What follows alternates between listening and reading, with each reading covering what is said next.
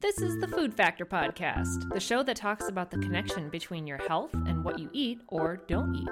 I'm your host, Stephanie Mahacek, clinical nutritionist, health coach, science nerd, perma student, and mother of 4.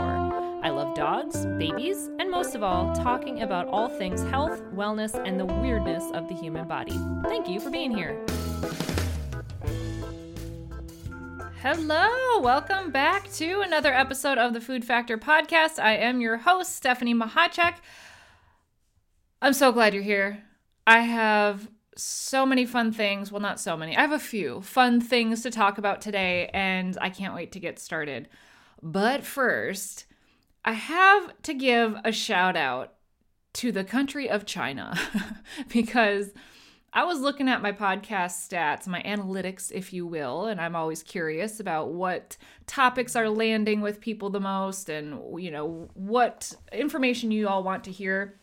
And I happened to notice that China is my top contributor, my top country of downloads. So shout out to Beijing and Shanghai because those two cities downloaded the most of my podcast episodes. In fact, it was almost 50% of my downloads come from China, which is pretty awesome. Not something I had ever would have thought. But hey, I would love to know if you happen to be listening from China.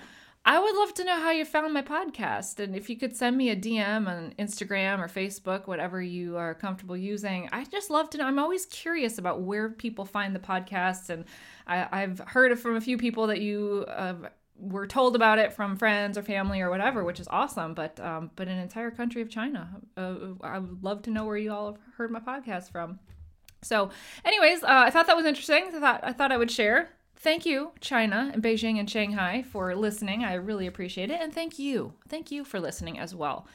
So today, I want to talk about a topic that really doesn't get talked about all that much when it comes to nutrition. And it's not going to be the typical, oh, let's talk about protein. Oh, let's talk about fat grams and all of that. It's more of the mindset part of nutrition. And it came about from a presentation I did last week or the week before. I can't remember now. But it came from an attendee, and I thought it was so interesting that I needed to share it. I was like, yeah, I'm going to go over this on the podcast because a lot of people I think this, but don't know they think it. And it might be preventing you from making progress on your nutrition. So let me set the scene for you real quick. I was at a presentation. I was talking about healthy cooking and healthy eating and all the things like a nutritionist would. And this young man came up to me, and he is about 18, 19, 20 years old, something like that. And he seriously, like with all seriousness, asked me if ramen noodles and fast food were healthy. And I said, no, not in many regards, but it kind of depends on what you consider healthy. And he stated that he grew up on those foods and that his family or his parents or his caretakers or whoever, that's what they gave them most of the time because of timing, because of budgets. I didn't ask, but you know, those are some of the restraints that a lot of people have, a lot of barriers people have to healthy eating is the cost and the accessibility and the timing. If you have two parents or two caregivers that are working long hours and can't get to the store, can't get home in time to make dinners, sometimes you have older siblings or cousins making meals for younger siblings or cousins, and that is what they can prepare. So he was legitimately asking in a serious way, in so many words, he was saying, did I screw myself up because I was eating those foods? And I wholeheartedly said, no, you did not. You ate, which was important. Not everyone gets to eat, so that's one thing. But you are not your food past. You're not your nutritional past. Now, I'll get into it in a second, more of kind of what I told him, but as a sidebar to this whole conversation, I see this more often than I realize. People are kind of stuck or feel stuck. Stuck is an illusion, but they feel stuck in their nutritional past. And it can be hard to let go of an identity tied to food. And that's what that is. It's an identity tied to food. Are you a good eater? Are you a bad eater? Are you a vegetable eater? Are you not? Are you vegan? Are you a big appetite eater? All these labels get placed on us at a relatively young age. How often have you heard or maybe said yourself about a child, oh, they don't eat broccoli, or, oh, they're a picky eater? That's a label on somebody, and maybe that was a label given to you, but that becomes an identity. And it can be really, really hard if you no longer want to be vegan, or if you no longer want to be considered a big eater, a big appetite eater, or maybe that's changed for you in a different phase of life, but now you feel like you have to live up to that label because that's just what your family or what your friends or whoever know you as. Now, I see this a lot, especially in former athletes, especially, and I hate to stereotype, here's me labeling somebody as an identity, former football players. I see this a lot. And I'm calling you out specifically because I've had quite a few of them come to me, and it's a lot of unraveling some of that identity tied to being a big appetite football player. When you are in your teens and 20s, you might need additional servings of, potatoes and different 2 sandwiches and, 2 burgers and stuff like that. You may need some of that at that phase of life. Then you get labeled as a big eater, a big appetite, right? And that becomes who you think you are. Now, fast forward to somebody in their 40s or 50s or 60s who still has that as their identity, despite the fact their body no longer requires that quantity of nutrition in that way. But the mindset is still around, of course, I always have 2 sandwiches. I just always do. So it can be really hard to let go of some of those identities. And I want you to understand that that could be limiting you now. Ask yourself, is the way that you look at food, is the way that you look at yourself in relation to food, are any labels tied to you as an eater, whether it's a picky eater, or I've heard a lot of people refer to their kids as like, they eat like a bird, they like pick and choose and, whatever. They're very picky eaters and eat very little. Are you a grazer? All of these labels that get added to us as far as our food patterns go. But it's okay to want to change that. It's okay to evolve into a different way of eating. But you have to ask yourself, are your current food identities or labels blocking you from evolving into something else? Now, another way that our nutritional past can kind of get in the way of our current goals or our current phase of life or our current situation is by habits. Our food habits. They can stick with us from the past. But these too can be changed. I've talked about this a lot in the past couple of episodes. Habits can be changed. Habits are changeable. They're not set in stone. Even if they were, you can break stone. You can change it. It's okay. So I've seen people be, for example, in the habit of coming home, turning on the TV, and eating in front of the TV. This is a habit. It's distracted eating, and that can lead to things like binges, and it can be a trigger for snacking or mindless eating. Is it changeable? Absolutely. I have done this with many, many people.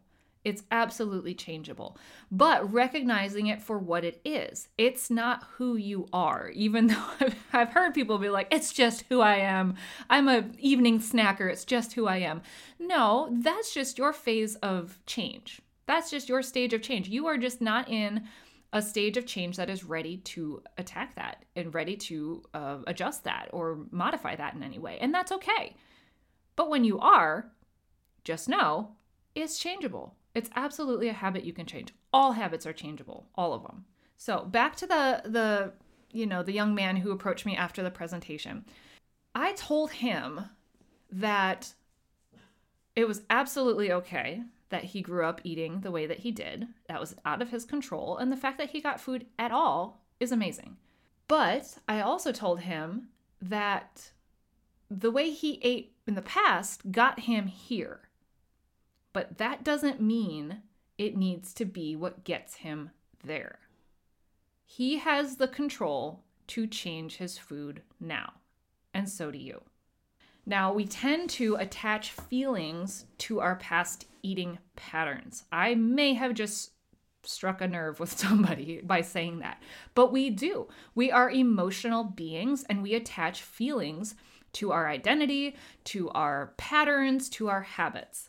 But our eating patterns are just simply what they are. They are what you were. Your past nutritional habits are what you were, but they don't have to be what you are now.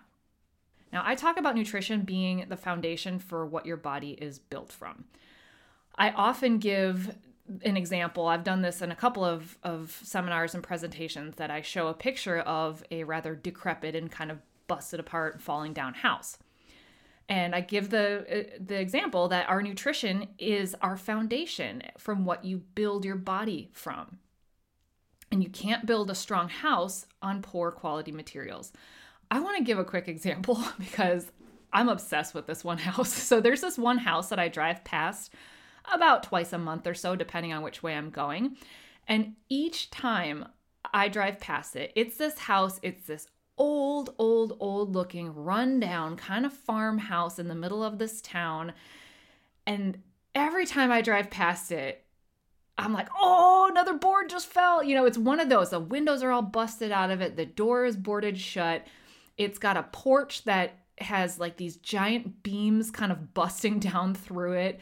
I drove past this morning and an entire side of the upstairs is missing. I don't even know how that's possible, but I'm like obsessed with seeing this house slowly fall apart. I don't know why. I'm really just waiting to drive by and see it, that it's like completely imploded or it's like busted down and, in a giant heap. I know that'll happen one day and I'm going to be so sad because it's like this progress to destruction. I don't know. It's like a weird, anyways. So boards are periodically falling off of this house. But I want to ask you, so if to my example, nutrition is the foundation that your body's built from. So what if someone came to that decrepit house with new materials and started rebuilding it? Does that house need to be condemned forever? No. It can be livable again. It can be strong again. It just needs the right materials. Similar to your diet. If you're feeling run down, if you're feeling like you have pieces falling apart on you, what materials do you need to make you feel stronger? What types of foods do you need more or less of to make you feel strong again? Take a good long look. Maybe when you're, at that phase where you're just falling asleep or maybe you've just woken up and you're laying there before all the tasks of the day kind of come to mind and a million other thoughts come rolling at you. Do a quick body scan and see where the issues are. What can help support you? I guarantee there's a nutritional component to it somewhere. So, this was a shorter episode. I wanted to just kind of share my conversation with that young man who, by the way, I think hopefully took away some inspiration from our conversation and the fact that, yes, you ate how you ate growing up. You developed some certain patterns growing up, but all of that is changeable at any point, at any time. You can always make a new decision and you can always make a new choice and you can always set the stage for new habits that you evolve into. That's the whole point. It's not like you are born and then you're handed this instruction manual of how to eat for the rest of your life and you're expected to follow it. No. You go through different phases of life, whether you're an athlete, whether you're, of musical theater, whether you're whatever you are as a student, whether your parents could afford a personal chef or whether you had to scrounge together and buy food from the gas station every day to eat. That doesn't determine the rest of your life, especially when you go through different phases, especially when you grow up and maybe you are in different circumstances, different environment, different means to food, different access, all of the things. Now it's different. You've evolved into a new platform, a new phase of life where you can make different decisions based on what your body now requires. I see this a lot with women going through having babies, and I see it a lot with pre-menopause and menopause and post-menopause. All of those are very different, and all of those can require different nutrients in different patterns and different habits. And that's okay. If you're still expecting yourself to eat how you did in your 20s when you were a marathon runner, it's going to be different than when you're in your 60s or 70s and you no longer work out. It's going to be different. So same goes for you male former athletes who it's okay if you no longer need or want 2 sandwiches or 2 burgers or 2 of whatevers. You can shed that past identity, that past nutritional identity, and that past food identity. And guess what? Yeah, you might get some flack from people who are like, what? Johnny doesn't want 2 of that anymore? Who cares?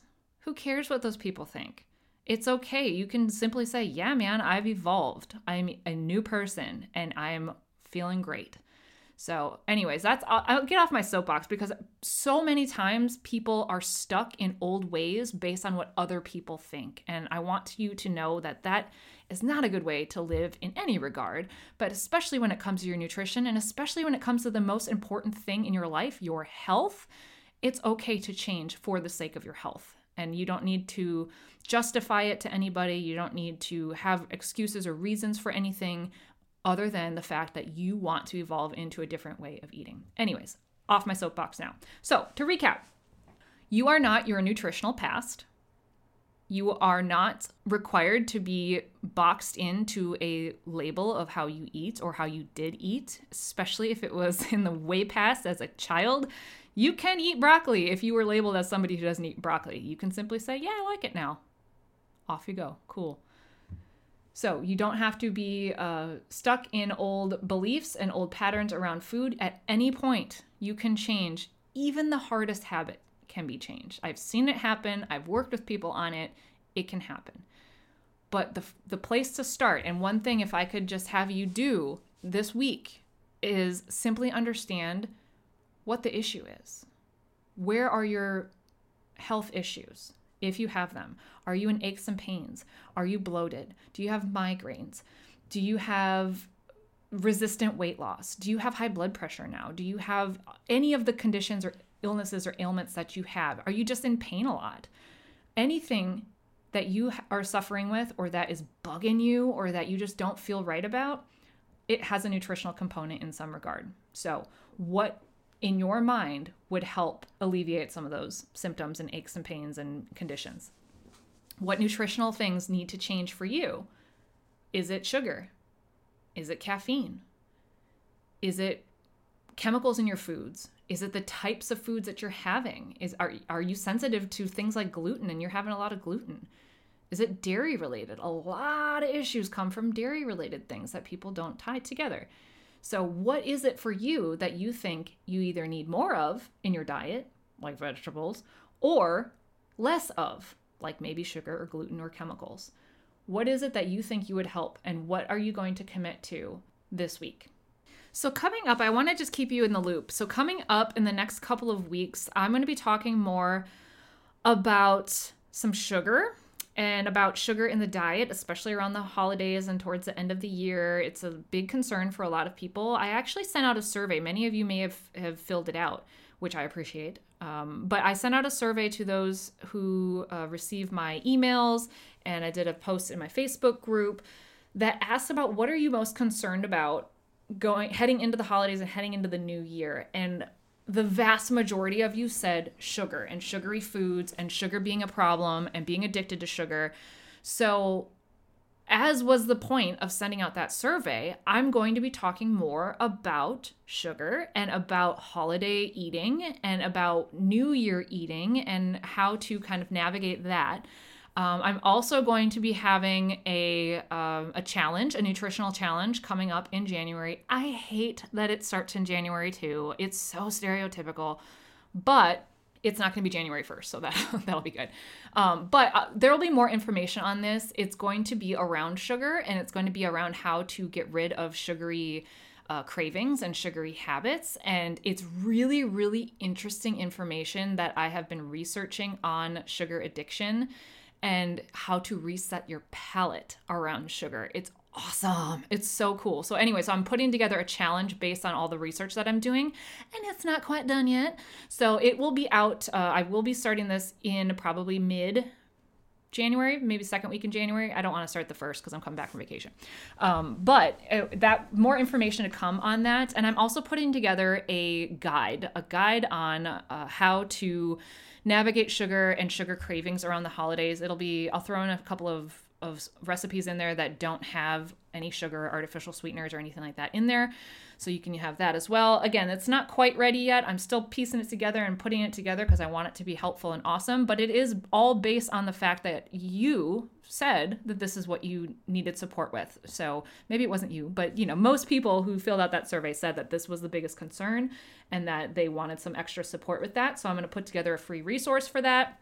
And then I'm going to put together that challenge. And of course, it's not just some challenge that I just slapping together based on, let's all just cut out everything. No, this is evidence-based from the research that I'm seeing on how to reset your palate around sugar and how to get rid of some of the sugary cravings. So I'm really, really excited about it. It's going to be awesome.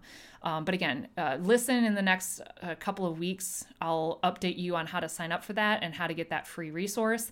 Or if you are in my Facebook group or follow me on social media on Instagram or Facebook, you'll see I'll post about it when that's available as well. So any questions or anything that you want me to cover on the podcast, as always, send me an email or DM me on social media. I'm happy to cover the topics that you are most concerned about or that someone in your family is most concerned about. I'm definitely happy to do that, or send me a quick question if you feel the need. But I so appreciate you listening. If you found any of this helpful, please send it to a friend or a family member or tell them about the podcast. And I would love, love, love your support in that way. So again, reach out if you have questions. And have a great rest of the week. Bye. Thank you so much for listening to this episode of the Food Factor podcast. It is my personal mission to help people make the best food choices that they can for their particular situation. So if you found this episode helpful, I would be so grateful if you would share it with a friend or a family member or somebody who needs to hear this information.